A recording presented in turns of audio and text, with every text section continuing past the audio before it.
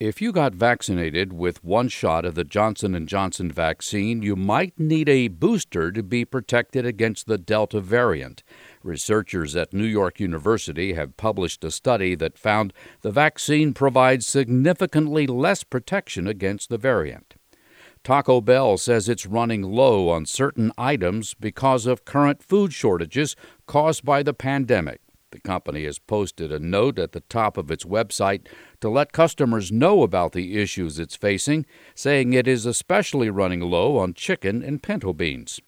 The Biden administration is cracking down on hospitals that don't make price information readily available, claiming that many hospitals go to great lengths to conceal their cost from consumers. Under a proposed rule, hospitals that conceal prices could be fined $2 million a year. I'm Mark Huffman. Learn more at ConsumerAffairs.com.